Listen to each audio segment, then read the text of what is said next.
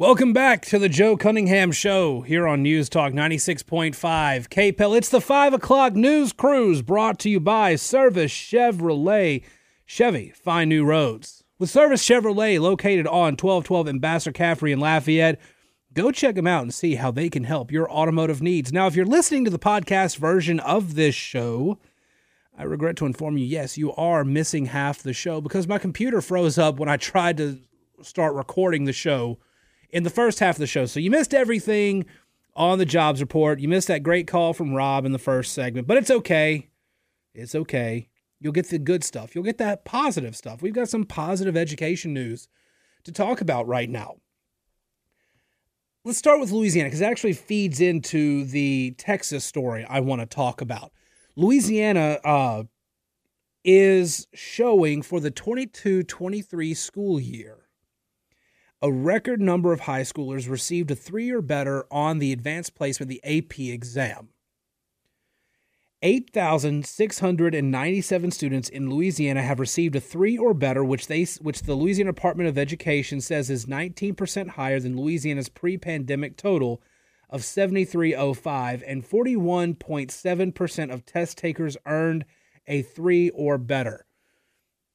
If you aren't aware of what the AP test is, if you get a score of 3 or better on the AP exam, you can earn college credit for the course that you're taking.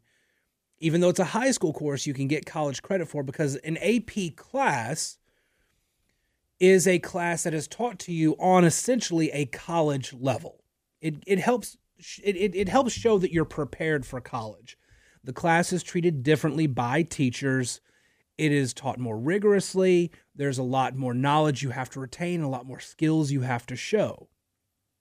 But if you do it and you get at least a 3 on the AP exam in most instances, you come away with college credit.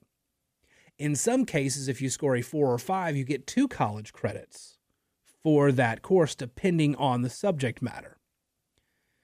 Louisiana has actually been growing in many measurable ways when it comes to our education output. So while we still have an education system that is struggling compared to the rest of the country, Louisiana seems to be on the right track and starting to play catch up.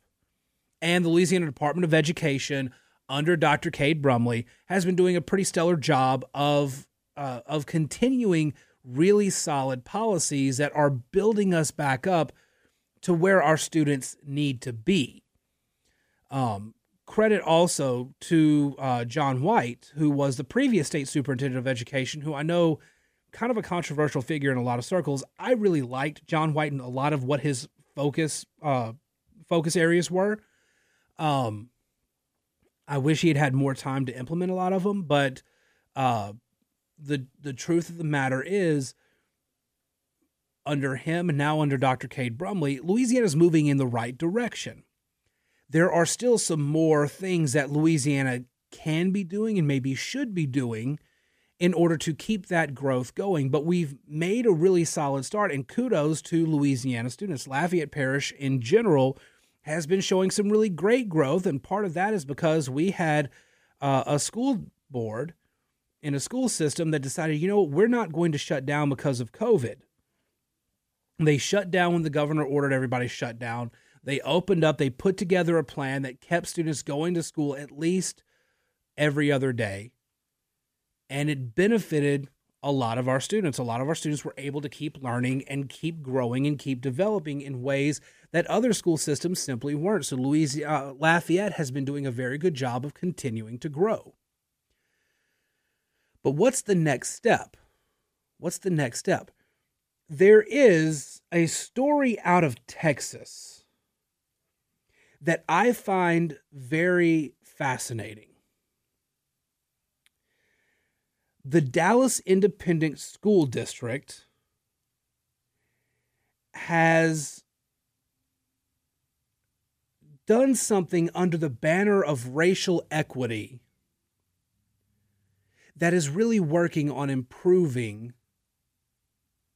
a lot of the academic performance of their students. I know when somebody says, hey, we're going to form a racial equity advisory council, a lot of folks, their dander gets up, they smell DEI coming.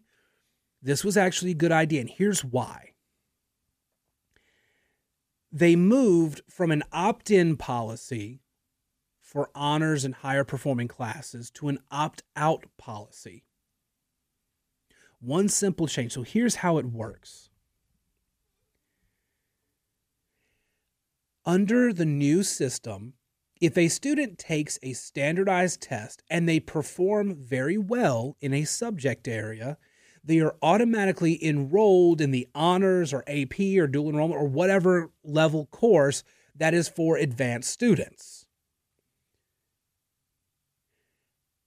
And if the parents don't want them to take part in that, the parents say, we're opting out of that. We want to keep them where they were, where we think they need to be right now. Under the current model, students cannot opt out without written parent permission. Here's why this is important. There is notable racial disparity in academic performance. It is measurable. A lot of it has to do with some social issues. But with the new system, students who perform well on a standardized test are automatically enrolled in advanced math, reading, science, or social studies, whatever they scored high in.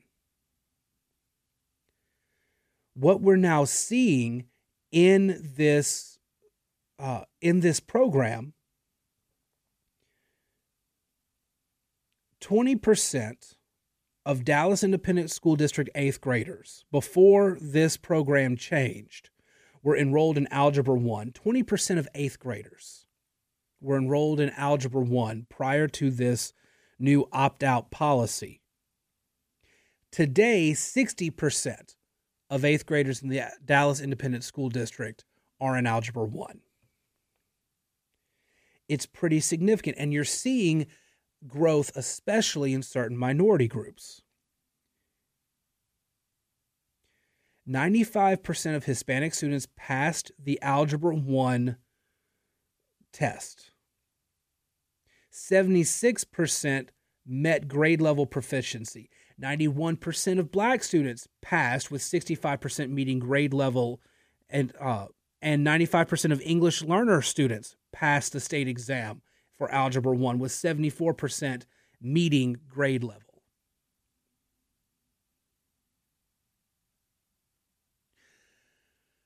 There are social issues in which race does play a part in holding a student back. There are some social cues, some social issues, and frankly, some social assumptions.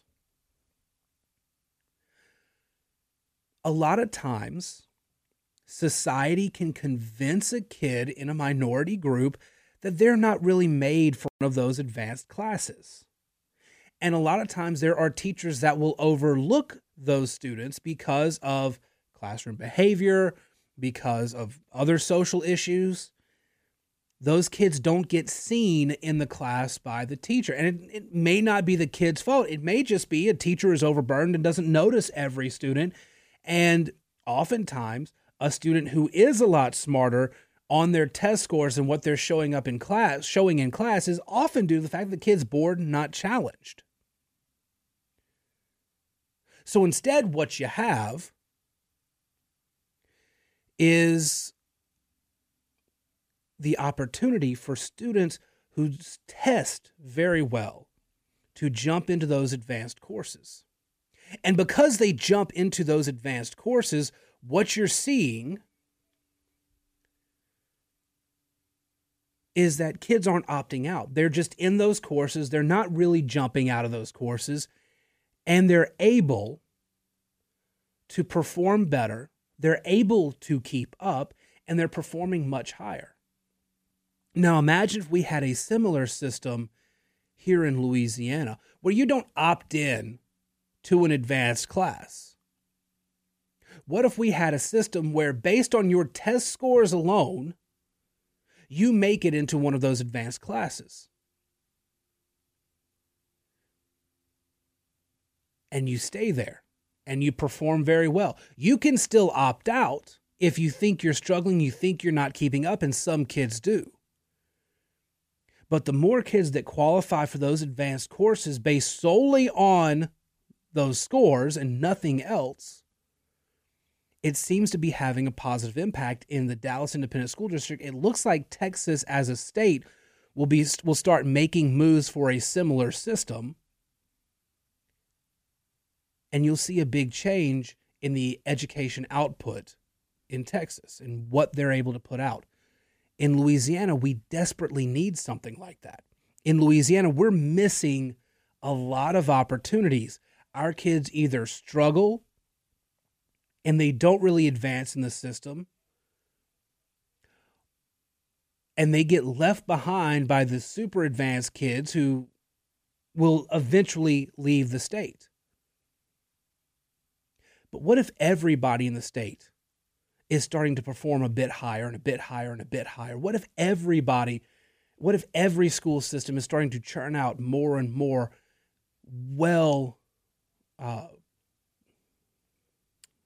that's not the word I want, better prepared kids?